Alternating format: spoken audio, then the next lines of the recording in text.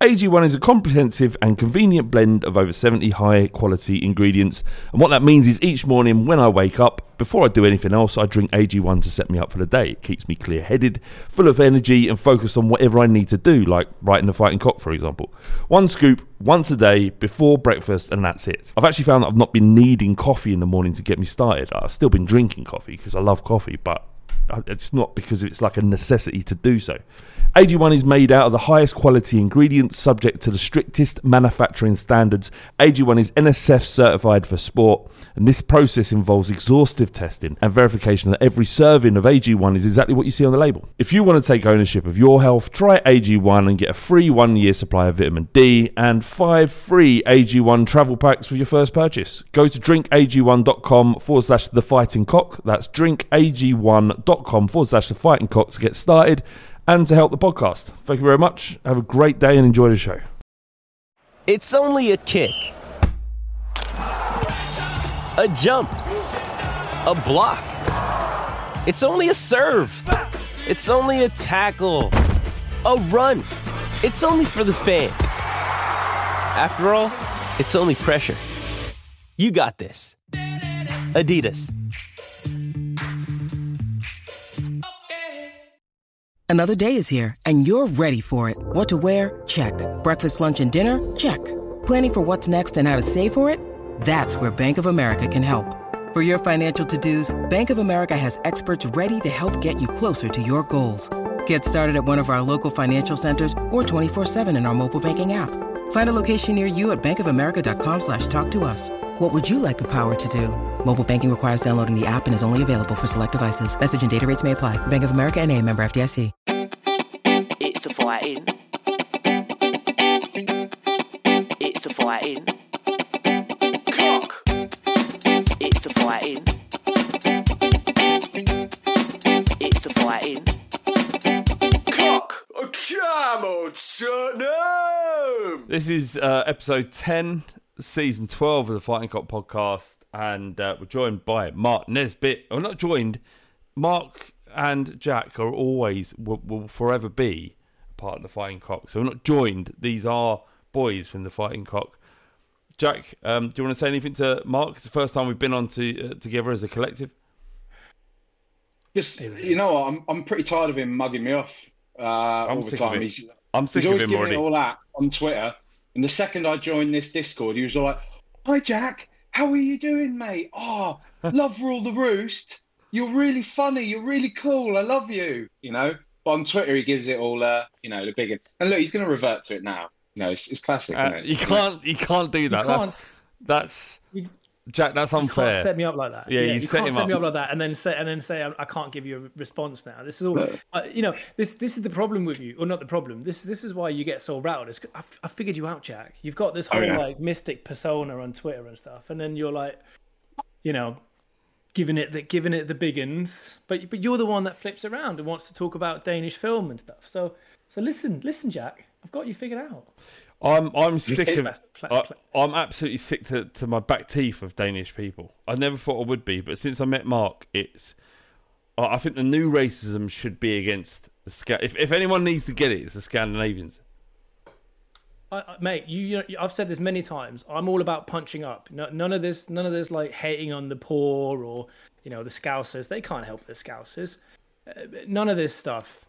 Black people, Asian people. Yeah. No. Go after the Scandies. Punch up. They can take it. Punch up, mate. Scandies, us. I do love that this is where the pod started this week. You can tell it's an international break, can't you? There's nothing to... Actually, you'll be surprised, because I've sent you the running order. There is a lot to talk about with Spurs. But especially because we haven't done a podcast after the Leicester game. A game that we won 6-2 in the Premier League. And we haven't talked about it. But the reason for that is that I was at a wedding. Friend of the show. That's too dismissive. John Bass is a member of the Fighting Cock, and he got married in Italy last week, and it was amazing. It was amazing. It was so amazing that when I got home, I was so unhappy. I was just like, everyone knows that sort of melancholic feeling when you come home from holiday and you just think, my life's shit compared to what I just experienced. Anyway, that was John's wedding. It was like amazing, and massive congratulations to John and Ree for their bonding. Yeah, as we say, we've got Mark Nesbitt of the. Like the joke's gone, isn't it? It's not the Herbie Derby podcast. What is the actual name of the podcast? I think, do you know what, I think the irony of it is I think there's actually more people that know it as the Hurdy Gurdy podcast now than as And Okay. I've bought into it. I just call it the Hurdy. So, Right, yeah, the Hurdy Gurdy podcast, made in part by Mark Nesbitt and obviously Rule the Roosts, Jack Hussey. How you doing, boy? What? Sorry, what? Is that okay? Say your name. Jack. Not the. You're not like Ricky, are you? About like sensitive about public information? Do we have to bleep? Oh that? no, I can give a fuck. No. Yeah. No. I'm hard. Come at me. Go on. No. You know my name. I've got nothing to go. I've got all. No, not you. Any of these cretins listening that want to fucking have a pop, come round. I'll make you a cup of tea. Fair enough. I'll slap you up. Snitchita Lineman said, late podcast, why? So Big John Bass, racist. He called him a racist.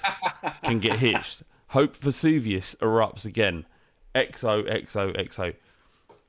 Yeah, it was a lovely wedding, and John Bass isn't a racist. We make a joke of it, but he isn't.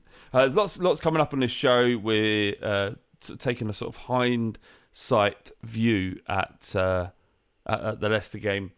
Son's magic for Tottenham, and obviously what he did for South Korea, that free kick he scored was unreal. Is Richarlison a game changer? Is he as good as we think he is? A change in the system for Conte, and of course your questions. Also, we're looking to the Fighting Cock social. Hopefully, we can do something against Arsenal. There's tube strikes and national rail strikes, which might make it difficult. But keep an eye on the Love the Shirt Twitter account because updates will be given there. And can I just say, this is a Love the Shirt Twitter account. It was just verified by Twitter today. How? I don't know. I mean, I do know that there was some inner workings that went into it, but yeah, we're verified by Twitter now. So it's us and Chris Brown and others that probably don't deserve to be verified, but here we are. Big shirt. Big shit. Yeah, Big boys. We're also backed by NordVPN for the rest of the season. That's mad news. Absolutely mad news. And you can, with NordVPN, protect your phone and laptop from cyber attacks wherever you are in the world. We're coming to a situation now where you're going to get your details tapped into. Like, everything's going online. With NordVPN, it's impossible for anyone to get into your account or take your information. So if you're texting a bird that you shouldn't be texting, no one can get to that information other than the bird that you're texting. Shouldn't say bird. Is this one of those things? Like, how at the top there, I was just giving it all the bigging because I was sort of thinking about people launching a physical attack on me if they knew my full name. Yeah. If Liverpool fans moved on a bit. Yeah, if Liverpool fans want to get you, Jack, not sure they would, but if they want to get you, NordVPN will stop them. That's it, because they're not going to come for a straightener, are they? Like, it's not like the old days. Nowadays, it's all TikToks and cyber attacks. Yeah. If anyone wants to hurt you in the modern age, it's through Twitter, and that is a great point. I haven't thought about that. And also you can access geo-locked content from anywhere on the planet. So I've got bored of. Like I've said this many times. I'm bored of Pornhub. Sick of it. I don't even want to even think about it again until I realised I could access Venezuelan Pornhub. Completely different ballpark. It's like I'm a virgin again. It's unreal. Mark, What's the difference? What's the big difference? Tell us. just bigger booties. Bigger booties. Oh, Just right. do you like big bums? Then yeah, I don't discriminate. No, I'm not discriminating. NordVPN, they've got you hooked up. Also, Yeah, no, absolutely. go on. I actually, I'm not even getting paid by the fuckers, and I by the lovely company, I should say. But when I was actually on holiday last year in Mexico, I used NordVPN to log into the BT Sports app, And so while I was sat looking out over the Yucatan in Mexico, it'd been 10 years with Charlotte. She was thinking this is going to be a nice escape for us. Have you been with your missus 10 years? I have, yeah. That's I was unreal. sat by the pool with my phone propped up, watching Tottenham play. I think it was Norwich. Yeah, good. So that was that, and that was NordVPN that I used. So if you want any other podcast to sponsor NordVPN, Rule the Roost. No, we'll hook you up. That won't be a problem at all, Jack. Also, there's the fact that you can buy Premier League rights from anywhere in the world. So you know, how much does it cost? If you guys subscribe to Sky Sports, I do. I don't know if you guys do, but it's expensive. Through the season, it works out close to sort of 600, 700 quid.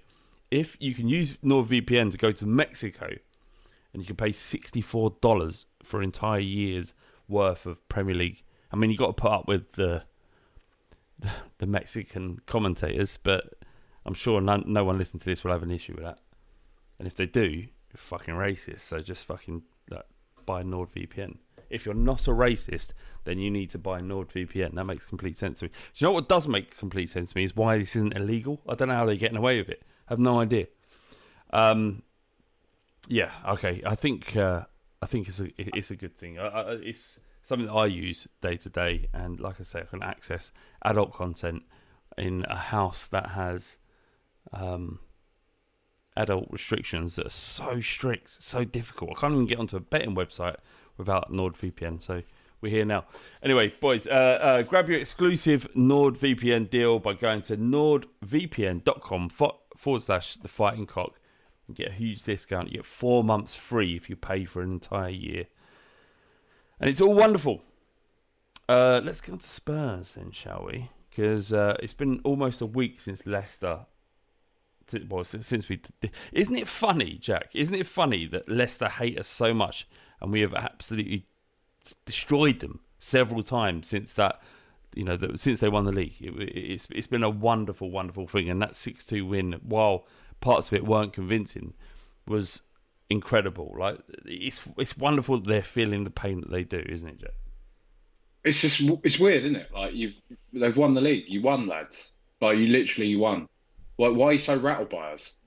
I honestly, I cannot understand that one at all. Booing Harry Kane. He was on fucking loan for you, right? Do you know what I mean? Because he celebrated against us one. But I love it.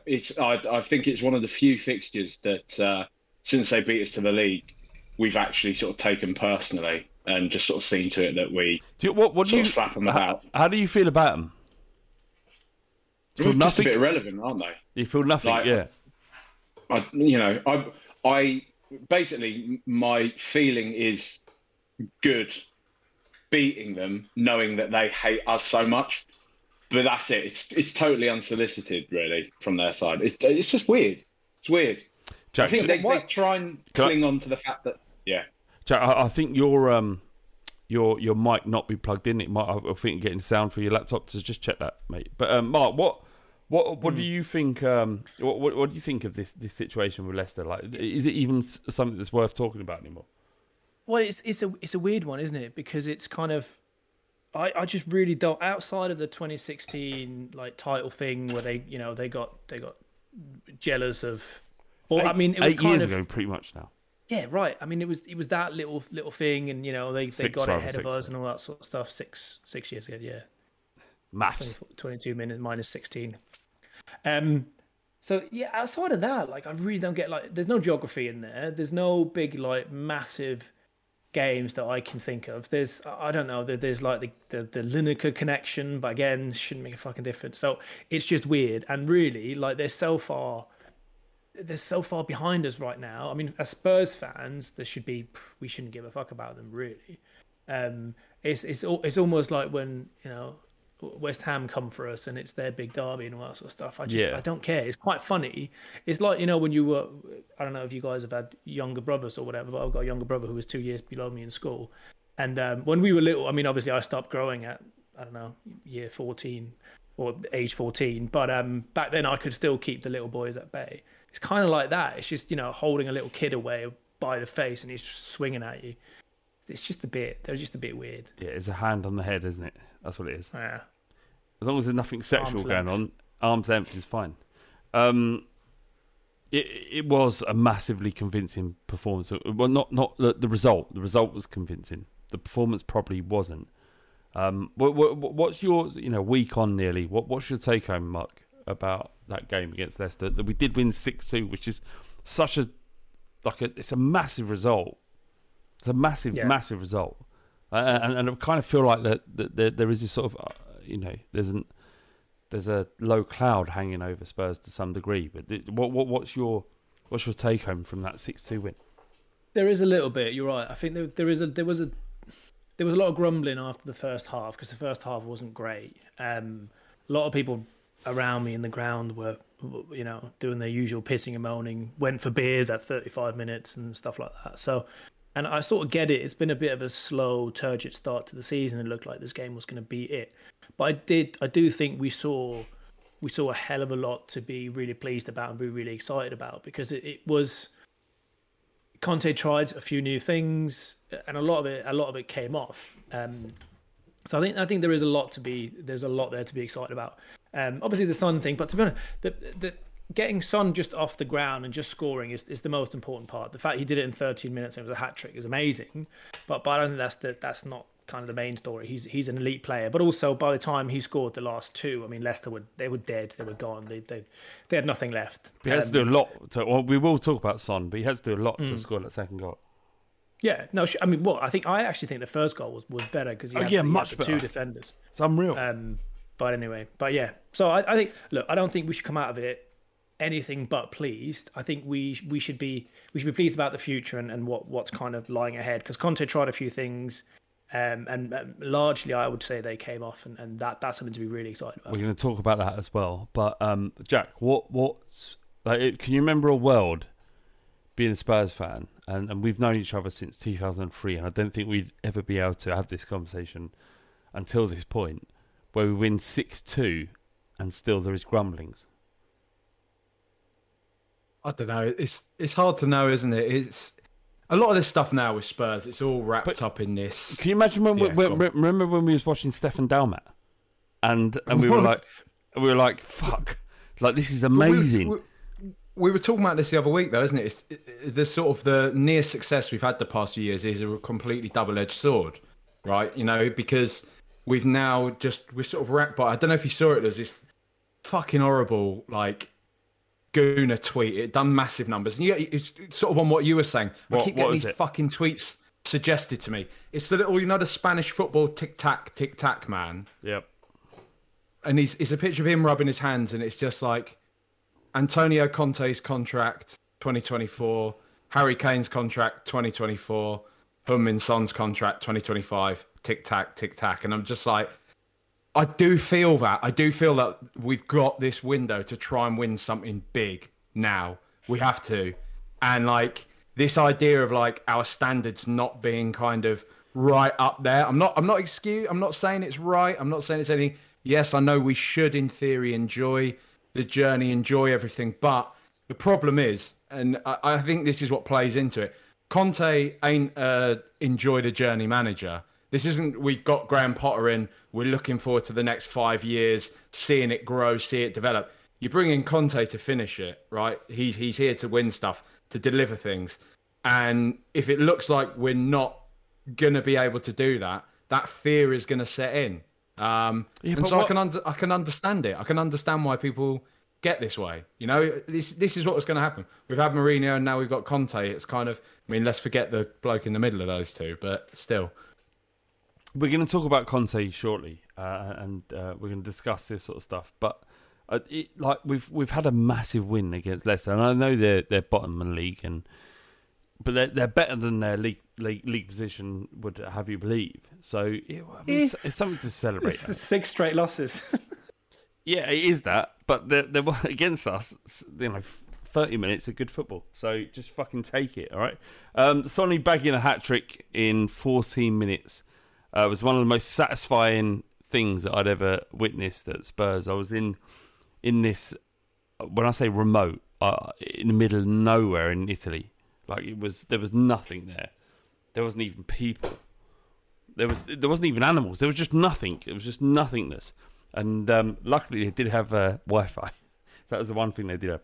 But I was watching the game, and when Son hit that first goal, I kind of celebrated in a way that I hadn't done previously. And it wasn't about Spurs getting into the lead. It was about Sonny breaking the hoodoo or the issue around him. And you saw his celebration, Mark, didn't you? That he'd been at least aware of the criticism that had been thrown at him. That 18 shots on goal and no goals returned. That had not impacted him or affected him in any negative way, but also it entered his ether. Yeah, it's an interesting one. I'm kind of 50-50 on whether his or lack of celebrations in the first, certainly in the first goal, and sort of maybe less so in the last two. But I'm kind of 50-50 on whether that was to, him being pissed off and him kind of going, well, fuck you guys, this is why you don't drop me and blah, blah, blah, all that sort of stuff. No, what do you mean, pissed off with Spurs or pissed off with the... Well, just the chat and all that sort of stuff. Like, there was a lot, like Alistair Gold kind of said, he was almost an angry celebration and stuff. I actually think it's the opposite. No, I actually think it's totally because he said it after the game as well, that he feels like he's been letting the team down, the fans down, all that sort of stuff. And I think it's much more around him feeling, without this being a very good description of it, almost like he couldn't properly celebrate because he felt like he had let the team down a little bit, and he had to almost take what do you think the bench is reality?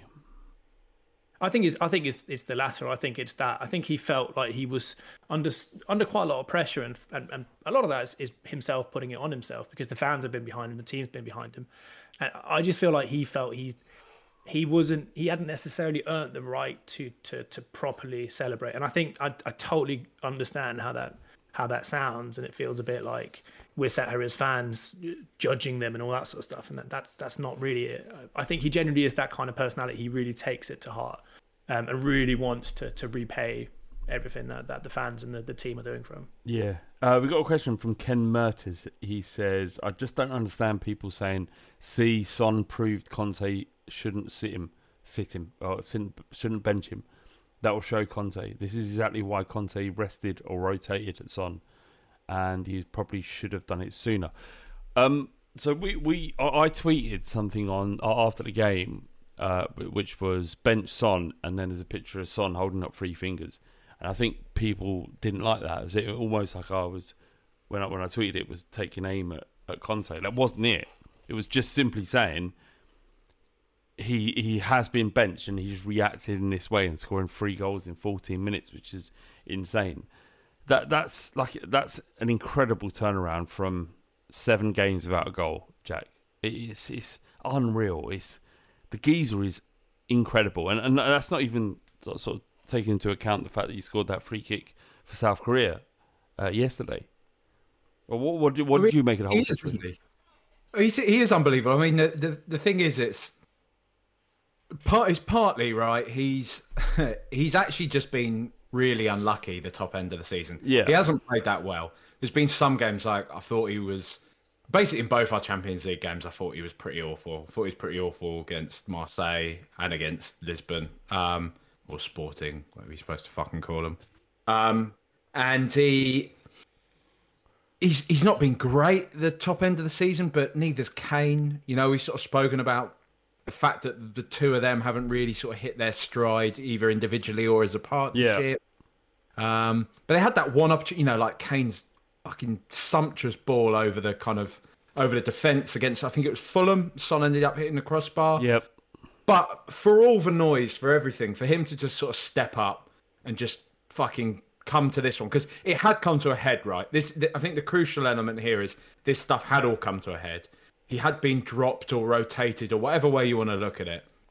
And to come off the bench and do that, I mean, the man's proven a point, right? And we saw him do that the last game against Norwich last year when he wanted to win that golden boot. He was going to do everything within his power. Yeah, exactly. You're going to do everything within his power to get the ball in the back of the net. And that's what it felt like today. That first goal, like you were saying, the reaction was unbelievable. It was brilliant. Like, for me, because at first I thought it was like a big deflection and all that. It was one of those goals that when you were watching the slow motion replay, it was like, oh fucking hell! Like he's done that all by himself. Like that's just hurled up at that angle, and you know it was kind of at first, could the keeper have done better? Has it taken a big deflection? No, it was just an unbelievable goal. Yeah. And all of that. I mean, it's just nice, isn't it? It's just nice to see it just shows lads do it. He's one of ours, you know. He's all this kind of shit. Like people are desperate to remove the sort of the sentimentality from football. They see it as, I think a lot of guys like they see it as like this sort of sign of weakness if you've kind of got affection for a player or anything like that. We shouldn't care about that. We should just care about fucking winning and all this sort of thing. But come on, man. Like if you're gonna love a footballer, you gotta love him in some for everything he's done for the club and just what he's like as a person. Which is a wonderful. And you want to. Wonderful, He's a a good wonderful, bloke, isn't he? a wonderful segue to Stuart Harvey's question here. Is it humanly possible to love Son any more than we already do, Mark? I think it'll be hard. I think it'll be really hard. I don't know what anyone else could do, any other player could do to make us love him more know. than we do. Do you love him? Like, If he did an Aguero, do you know what I mean? Like that sort of Aguero. Imagine this, the way this season's going. Last day of the season, it's us and Arsenal up there. I think and Son scores. Oh. I think I'd still love him if he did a Suarez. Who would you want him to bite, though? I'd back him. No, not the biting. I think the racism. I'd back him in it. If Son came out as a racist, I'd still back him because he's that good. What? Sorry. I mean, okay everyone for does Liverpool, say he's nasty, don't they? All the other fans. but it's all right for Liverpool fans to back him when he's a racist, when he's good, and nothing gets said. But if I say I'd back Son if he came out as a massive racist, well, that's sort of frownable now, is it?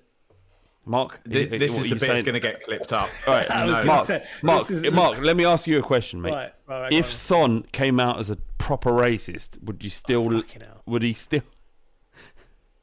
You know what you're doing. Yeah. You know, you can't even say it without laughing.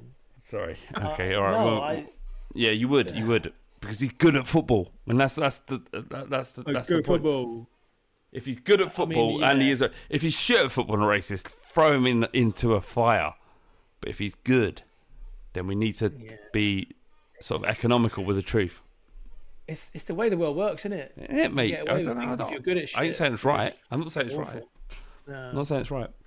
Yeah, but just to answer the question, is it humanly possible to love Son any more than we already do, Mark? No, I don't think so. I was trying to think when you first asked. More that, than I was Kane? trying More to than Kane? piece it. More than Kane? I don't know. I see. This is the thing. I'm the wrong person to ask about that because you know it's easier for me to pick on Kane than you lot because you're all English and you love him because he's English. And, No, that's not why but we love him. There's definitely, but it's fine. No, I don't think I can love Son any much more than I do already. Even if he goes and wins us the league or wins us a cup or whatever, I'd still love him as much as I do now. That he's just the best. I mean, yeah, if he comes out and he's a child molester, then maybe the shine will go off it. But I think that would be the one. Yeah, but Don't you think though, if we're talking as a fan base, right? If we're talking as a fan base, as a concept, is it possible to love Son more? Like he's pretty much up there now in the pantheon of our best ever players. Yeah. But if he did have that moment, if he did have that sort of cup final or last day of the season wins us the Premier League moment, that's like statue territory, right? Yeah. If he gets that from this point. Yeah, So I would say there is capacity. Do we love him more for that? I think we already love him loads. Probably. It's more like then you're talking about recognition. I think it's more. Yeah, I don't know. As a fan, I don't. Man, like but to be fair, it's not that hard to fill up that cup of love for me. I made a sperm bank reference there. That's quite funny. But the you can't say it's funny if no one laughs.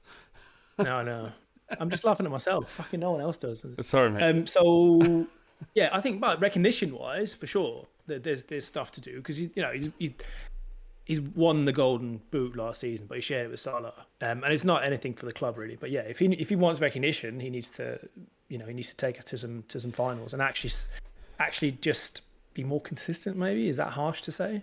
Yeah, I don't think it is harsh to say, but I just want to throw this at you. Stevie Wonder pretends to be blind, and Michael Jackson is definitely, almost certainly, a paedophile, but people still bang the tunes out. So let's back Human Son. Mark, do you remember we did a preview for the game against Leicester last week? Yes. And I said to you, what if, imagine a world where Conte plays a 3-5-2. And you said, no chance, it can't be. We have to play 6 defensive midfielders or 6 defenders against 4 attackers. And there's no chance he will do that. And then against Leicester, the minute it changed, it wasn't about Heung-min Son, it was about Conte's tactics. It was the fact that he changed to a 3-5-2. We overloaded the midfield, took control of the game, and it became easy. So, can you make an apology directly to me right now and say that I was right? I don't know anything. I will profess to claim I know nothing about tactics in football compared to you. But can you just tell me that I got it right in this moment?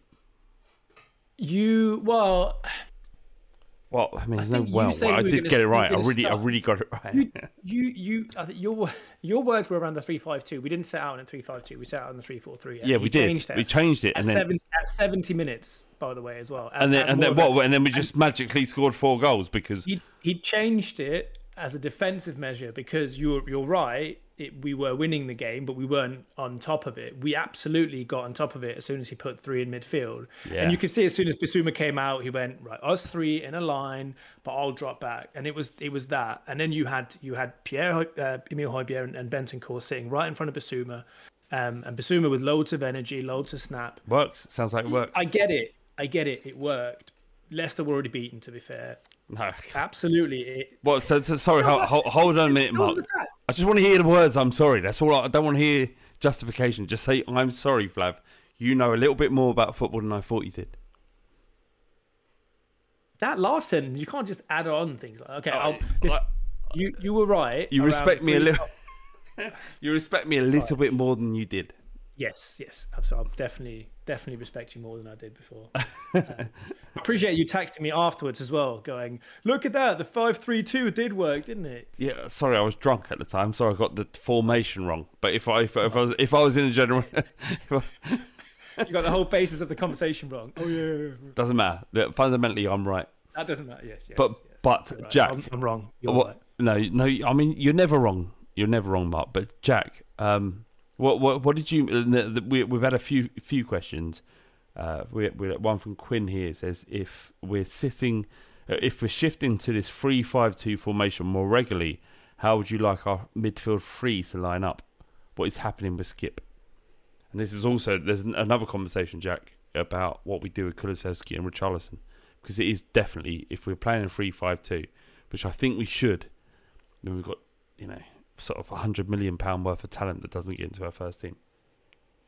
So I mean, I get it. We're going to indulge the sort of the idea of it, but I do want to say on record that I don't think he's going to adopt this at all. Like, I think this is just something he might drop in every now and again, but I think I can't see him starting with this formation. He won the league with it in Italy. With Inter Milan. Oh, well. With a different set of players, though. I totally agree with Jack. I don't think we're gonna.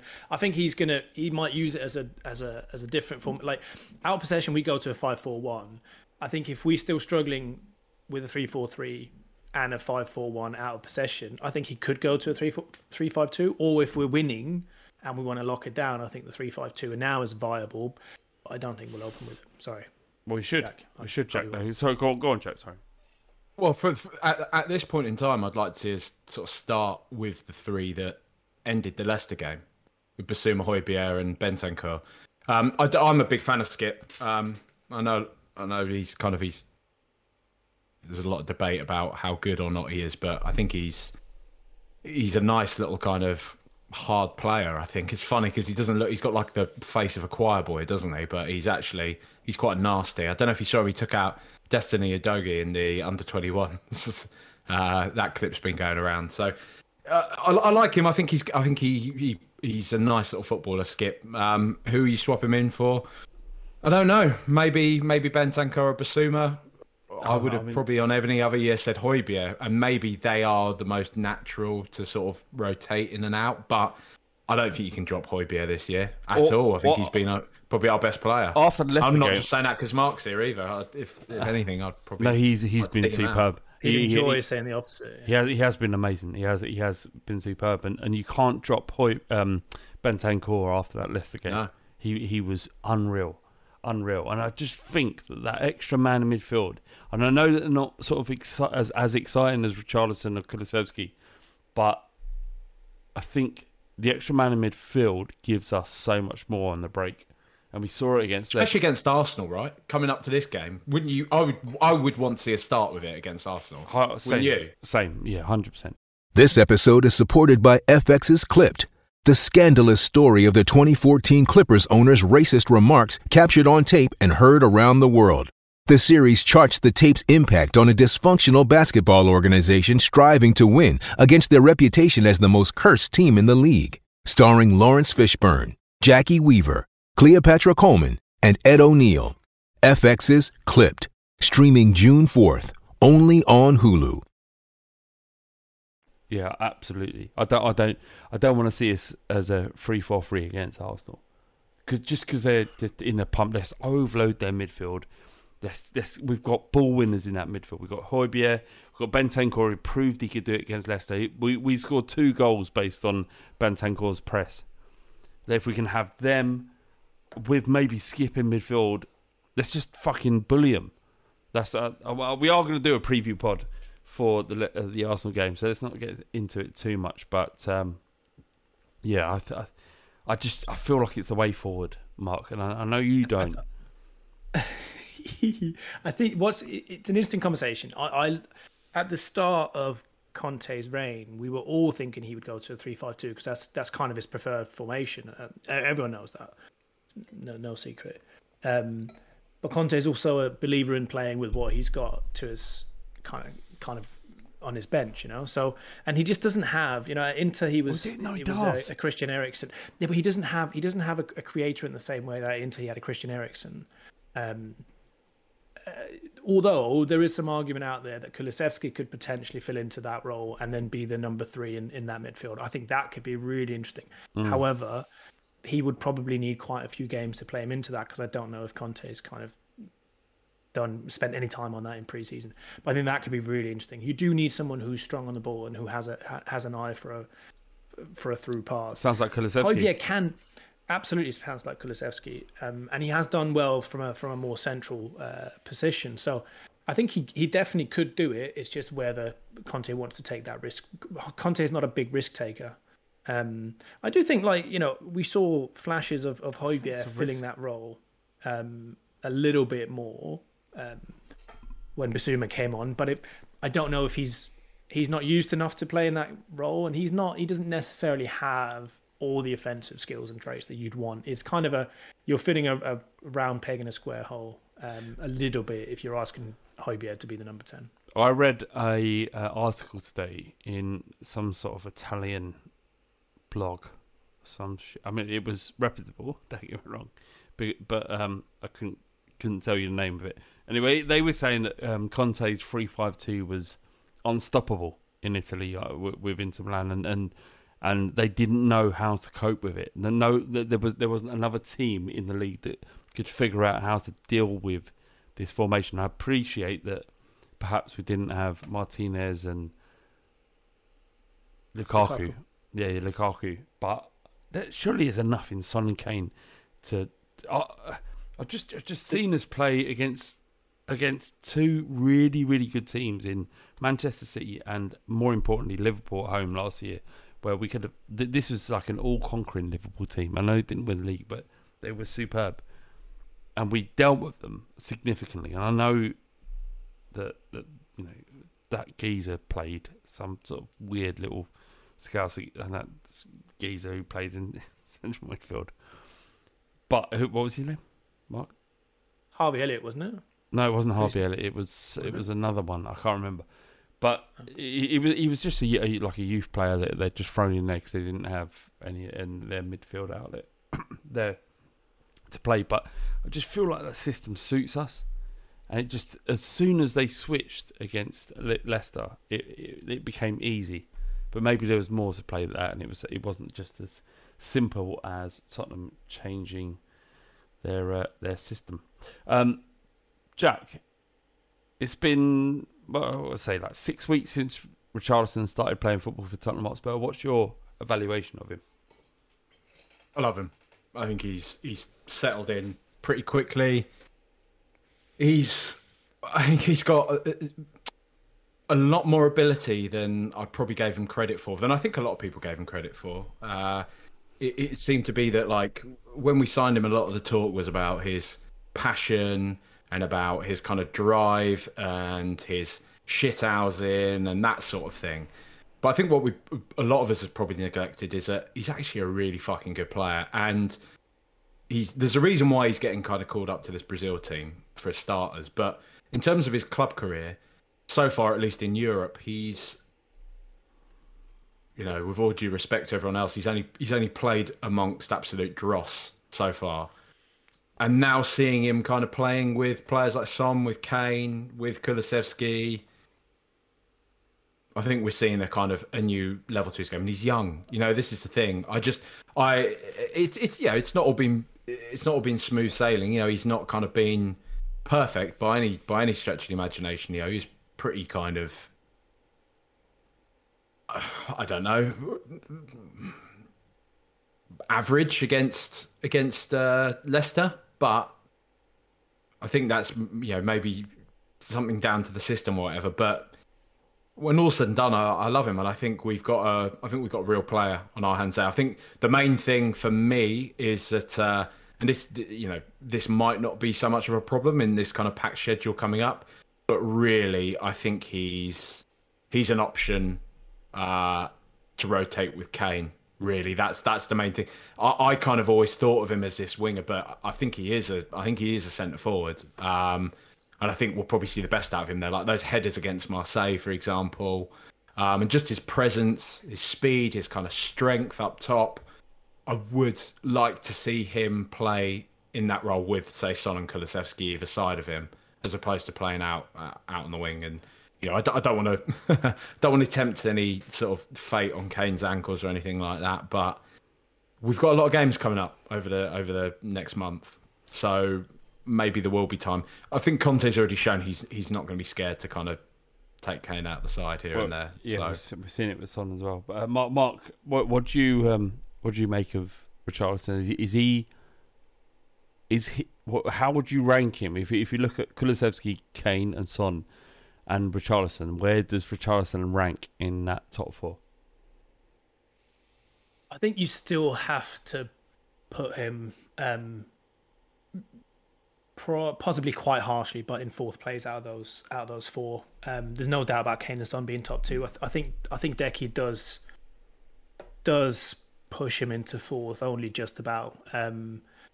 Not just because I think Kulusevski's ceiling is higher than Richarlison's, and he just hasn't quite gotten there because he's only just turned 22. But he is, if you look at it stats wise, Decky puts out more goals and assists than Richarlison does and has.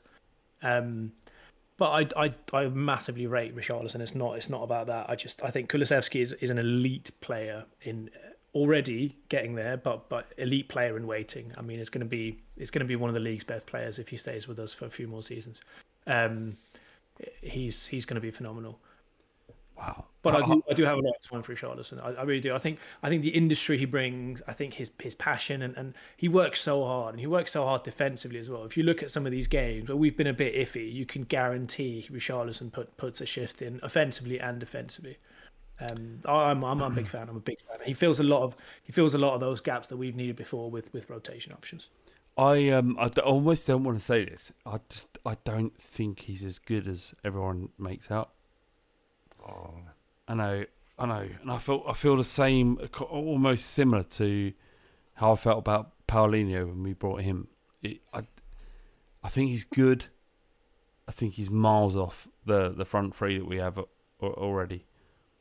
I hate to say it, and I don't want to say it, and I want, like, against Arsenal, I put him in there because of his temperament and what he would do to their fan base and what it will do to the game, and I know that's a part of what a Premier League footballer is. It's not just about how good you are technically, but if you pumped a ball at Kulusevski pinged one at him and pinged one at Richarlison, the ball's falling closer to Kulusevski's feet.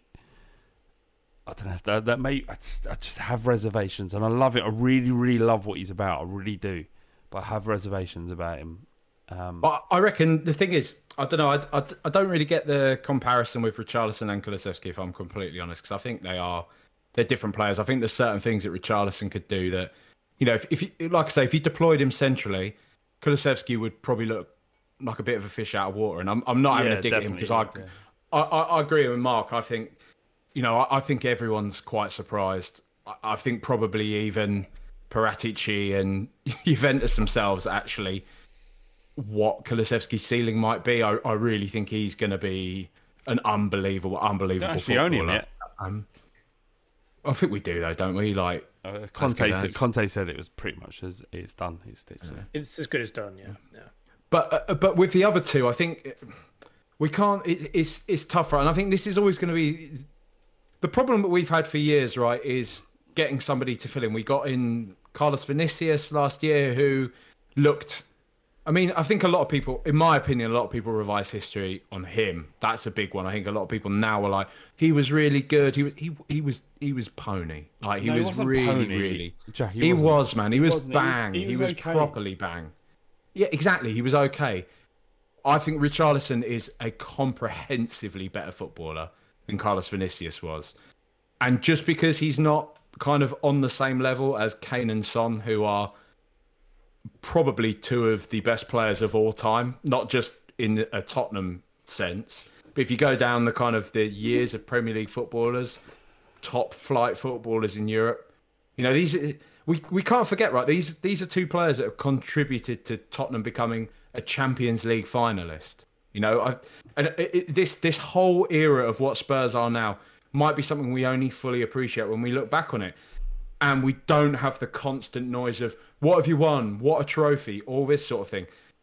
I think it really is lost on people, us included, Spurs fans, quite how remarkable these past few years have been for us. This is a side that not that long ago hadn't even qualified for the Champions League since the fucking 60s. You know, like, and now we're pretty much a regular, let alone getting to the final. It's a team that's had two kind of title races and sort of punched at that level. You know, been playing at a level that we probably have had no right to until maybe, say, the past few years. But it's only that success that's enabled us to get that way, and that is down to players like Son and Kane. So, you know, I think that we're always going to have this issue whenever we bring anybody in, because we do need to think about kind of a succession plan for those two. They're not going to be around forever, whether this is contracts or retirement, aging, whatever. The uncomfortable truth is we don't have much longer with those two at the top. And a player like Richarlison, to me, is a good start. Like, it's a really good start. I think he can fill in for Son and he can fill in for Kane, and he's got the right attitude. Ultimately, that's the main thing you want after the sort of the flops we've had in the transfer market, be it Vincent Janssen, be it Lo Celso, be it Ndombele, sort of relatively big money signings that haven't worked out. To have a player that we've actually dropped a lot of money on that looks like he wants to be there, playing in the shirt, wants to kind of really shine at the top level in games like the Champions League, that's worth a lot, you know, and I think we're onto a good thing with him. Mark? Yeah, I totally agree. I think it's harsh rating him much lower than a player like Kulusevski. I think that's really harsh. I think he's, like you said yourself in the intro, he's someone who hasn't played at our level. He hasn't played in the Champions League. He scored 2 goals in a Champions League game, and he absolutely broke down. You wouldn't see that from any of our other forwards. They'd be pleased with themselves. It means something massive to him. So mentally, he has something to kind of to work on without that being being patronising to him. Although that is obviously quite patronising. But yeah, I think it's harsh. I think he's a player that will end up being really, really important for us by the end of this season, because he can fill in so many places and really, really does it. And also, like Jack said, this is a player who we only just bought, and we're already talking about him as part of the starting 11. You don't, outside of Perisic, that hasn't happened for us, and it doesn't really happen with a manager like Conte.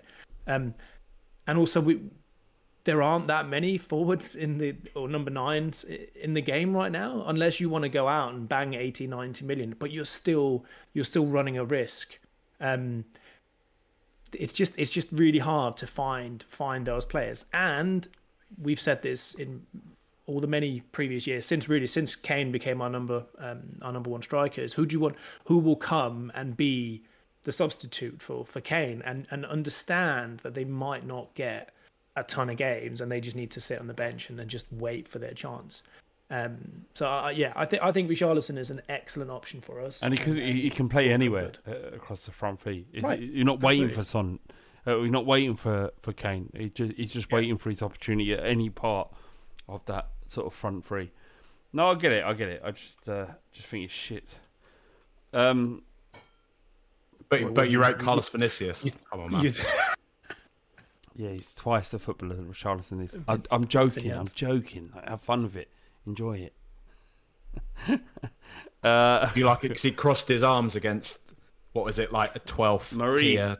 What that? Yeah. One of them Marine ones. AFC. No. I get it.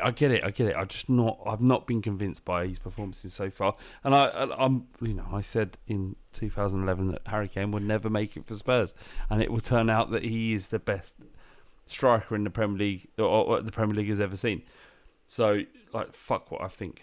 Anyway, we've got a question here from Aubrey Davis, and I love Aubrey. I've known him for many, many years. He says, despite our margin of victory, we've had some less than favourable media talk about the performance. Does anyone want to hear nice things from pundits or who can't stand us, or does it mean anything to you boys that pundits talk positively about Spurs, Jack? Do you care that, like, you know, like Jermaine Genius will say positive things about Spurs, or do you just crack on? Does it mean something to you? Yes and no. Partly because this stuff, like, it will always get reduced to, if you care about it, right? It's just seen as some childish kind of, oh, why do you need the kind of the... Everyone likes hearing good stuff being the affirmation and stuff. Well, yeah, of course, on that level. But I do think the wider sort of narrative of things, and this is something I've sort of spoken about the past few years, like, why have Arsenal managed to get a couple of, even when they've been shit, why have they managed to get a couple of FA Cups over the line, and why haven't we? And I do, honestly, I'm starting to feel that, like, and people talk about club DNA and all this type of stuff. I don't really buy into that. I don't really buy into that with new managers, new kind of squads, all this sort of thing. And I do think the sort of the overriding media narrative does play into this stuff. I think when you have... Look at the way Arsenal have been spoken about now. They do get dug out a bit. They've been dug out by sort of TalkSport, namely for celebrating, for I think the latest one this week was Arteta bringing on a 15-year-old, people calling it a vanity project, that sort of thing. But really, when it comes down to it, when we're talking about kind of big games, crunch fixtures, or even just Arsenal start to the season, I feel like it's positioned more as the Arsenal are back. One of the heritage teams of England are back in their rightful place. They're back where they should be. And I think when you're talking about kind of teams coming up against them in, say, an FA Cup semi-final or something, it is like, they haven't been great the past few years, but this is Arsenal. They win stuff. Everybody knows them as a big club. Whereas with Spurs, it's always kind of billed as they're pretenders. Look at them thinking they can win something. Ha ha ha, Spursy. They fucked up again. When really, for the past years, like all the kind of stuff I was waffling on about a few minutes ago, people should be talking about Spurs. We should be being held up as an example of this is the right way to go about things. We haven't, we've got a lot of money. I'm not going to pretend that we don't. It's not a complete full-on rags to riches story. But we ain't Manchester City. But we still knocked them out in a Champions League quarter-final for all the ill-gotten gains they've thrown at that kind of squad over the past few years.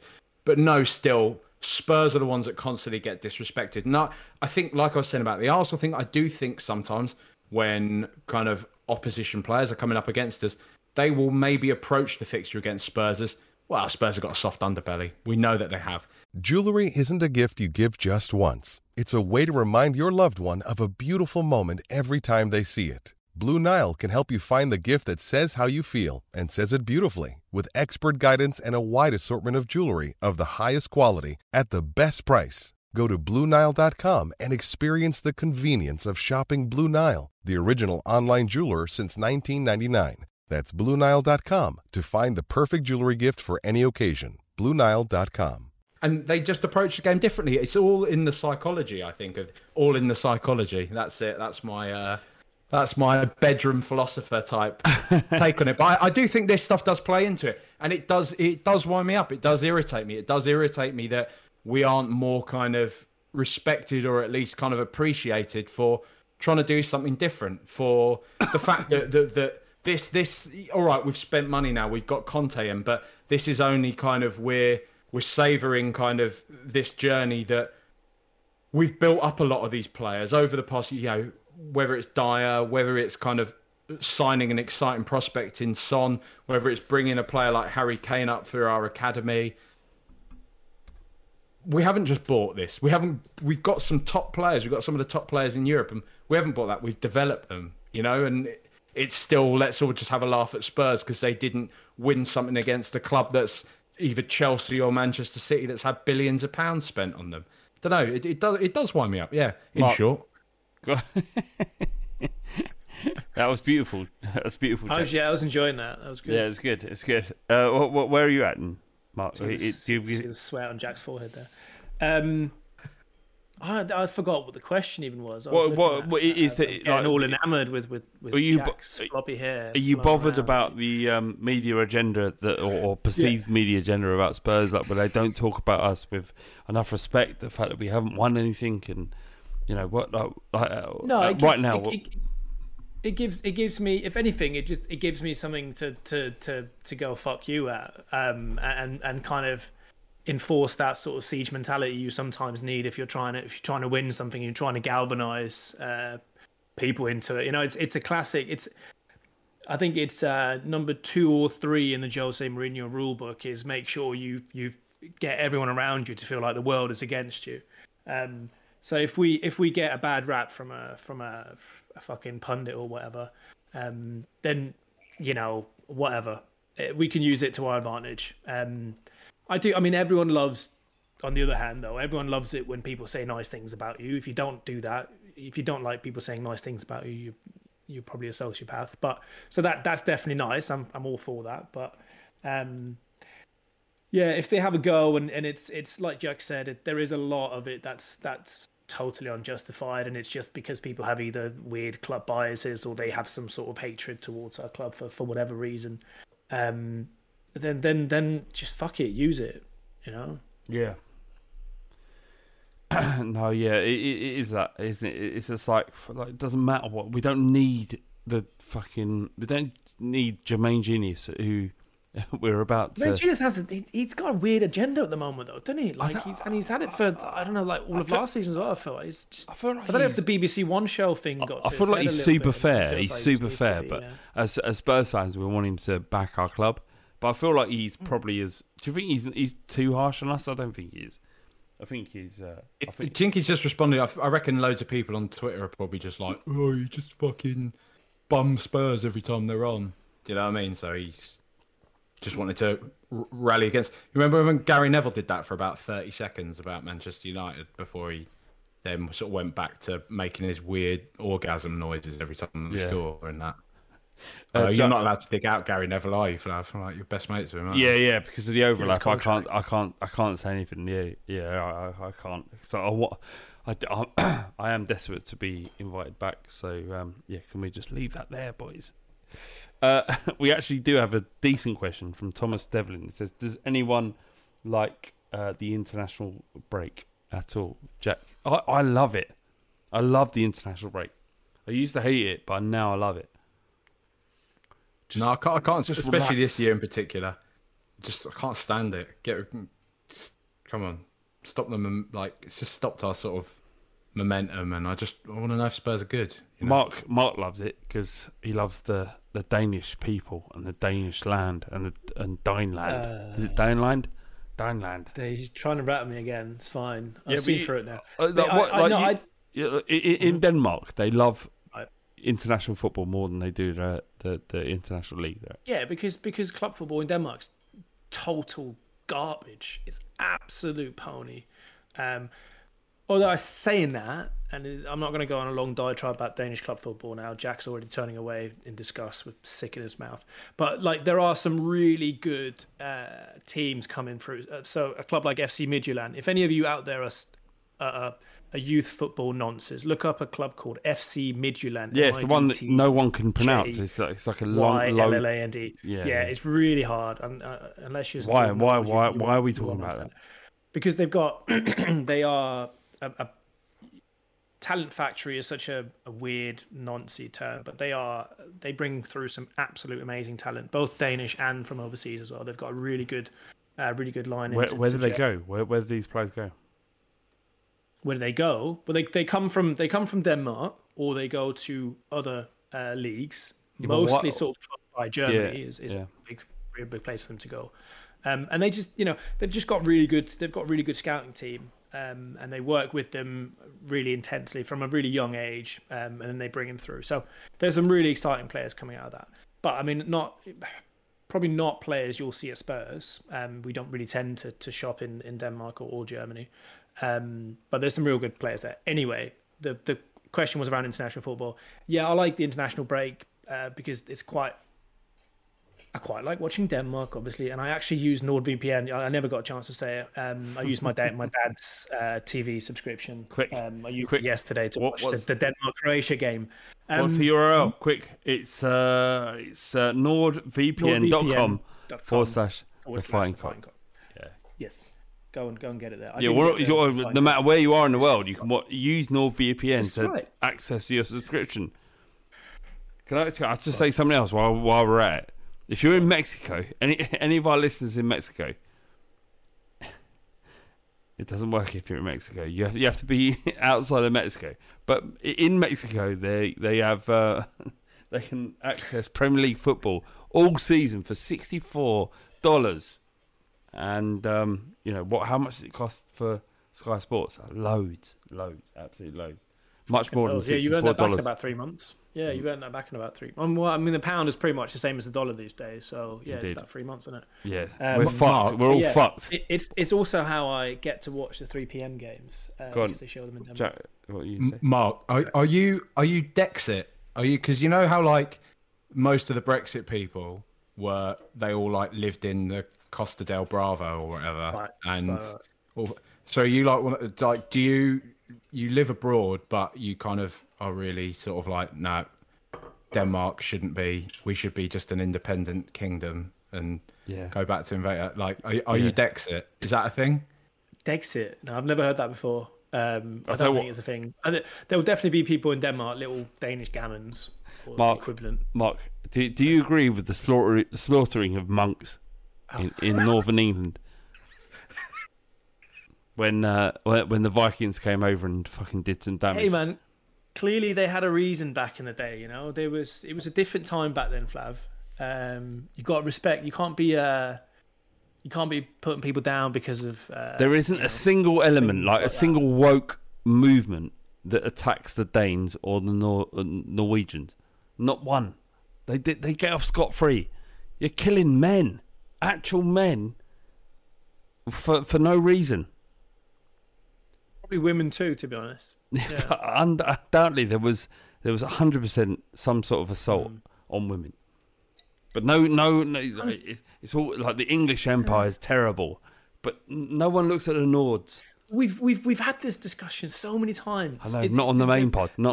This was like 1,000 years ago. Yeah, I know. Like, more it's than mad, that, isn't it? 1,200 years ago. It's fucking the Saxons. The Saxons were Danish, right? No, the Saxons were they? Well, Saxons. No, were the Saxons. English, really? Saxons. Yeah, Saxons were a kind of an area of England, right? The Danes were they were just I love the North. This is so good. And then there's Celtics from up Yeah, I'm looking up the Saxons now. Yeah, look them up. The Saxons were a group of Germanic people. Yeah. Right, so the Saxons. Right, I think they were. I can't really tell. I think. Well, you got the Jutes and the Angles. They were Danish, definitely. Yeah. Nothing good came from Jutland, west of Denmark. Nothing good came from the Scandinavian country ever, apart from beer. Loads. Beer. Loads. No loads. Beer, yes. Tell us, Loads. Mark. We taught you loads about food. What food? We make our own bacon. There's no food. We set up loads of big cities. We founded loads of places. You lot did fuck all. I quite like IKEA. I'll give them that. Oh, fuck Yeah. I'll give them IKEA. But Mark, all you lot did was fucking smash our fucking priest heads in. That's all you did. Monks. Then what's your problem with them? I know they're probably a bit weird, aren't they? But they didn't deserve that. Man. Monks touch kids, right? Everyone knows that. That is the truth. That is true. You can't deny that. Monks did touch kids. So what would you rather have? A big, 6'5" proper man with an axe and a long beard and shit, same. Or a little like 5 foot nonce in a robe? I'm with Mark here, mate. I might be turning. I'll be on the side of the Vikings, man. Has he gotten to you? Trav, is that it? Or listen. Doing your side pod. Now he's coming on the main pod. Now you're throwing the monks under the bus, mate. What's going on? I'm just saying he's talking a lot of sense. That's all he's talking. Justice for monks. Like fuck monks. Did you know, fuck what monks. have monks ever done for you lot? Nothing at all. I'm not even Catholic. I'm not even religious. Why am I defending the monk? Do you know what I'm defending? It is the fact that your lot came over here to our fucking nation, and you came over here and you started killing monks. And that's the issue. If you can convince me that was a good thing, then. But you just said you don't care about monks. Also, like Christianity and Catholicism is accounted for way worse things and still does to this. Anyway, this is getting serious. No. People give. Do you know? No. People give the Scandies a free pass because it was so long ago. You lot were fucked. You lot were out of order. Jack, you're Argentinian. You're an Argentine. Plastic.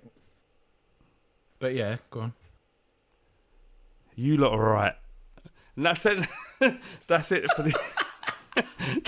That's the end of the Fighting Cock podcast. I want to say thank you.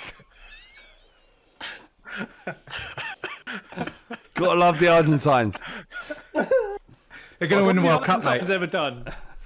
What? Boys, this has been a great Fighting Cock podcast. I've loved it so much, and I love you, Jack. Mark, your ancestors are rapists, but other than that,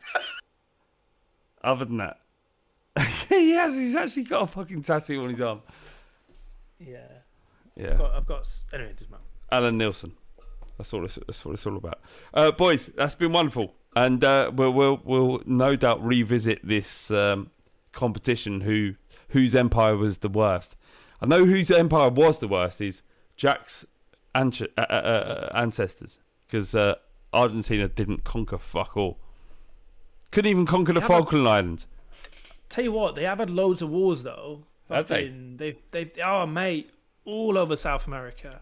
Have they fighting left, right, and centre? What, giving it a big one? Peru, Ecuador, fucking everywhere, mate. It's just we never heard about it because it was back then. Caliente, fiery people. That's Yeah, is that what we're doing nowadays, boys? We just to say our people have an element to their characteristic, and that defines an empire. Well, I could say that about my empire. But yeah, let's not get into the English. For the best empire in the world, yeah. All right, let's not get into that. Top of the league. we conquered more countries than your Nordic empire could even dream of. Only Genghis Khan. You're better than We are better than Genghis Khan. All right. This may or may not make it to The final edit. Anyway, boys, have a great Friday night. Thanks. Love you. Bye. Much love. Fuck Alan Nielsen.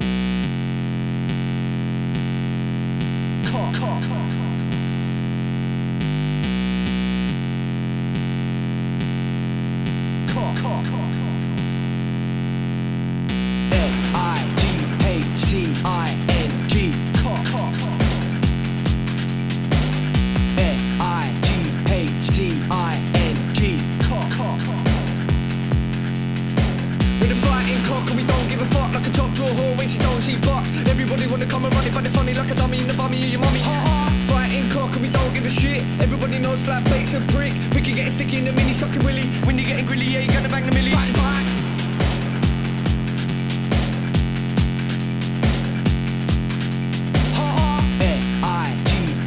F-I-G-H-T-I-N-G. Cock. Bang, bang. Sports Social Podcast Network.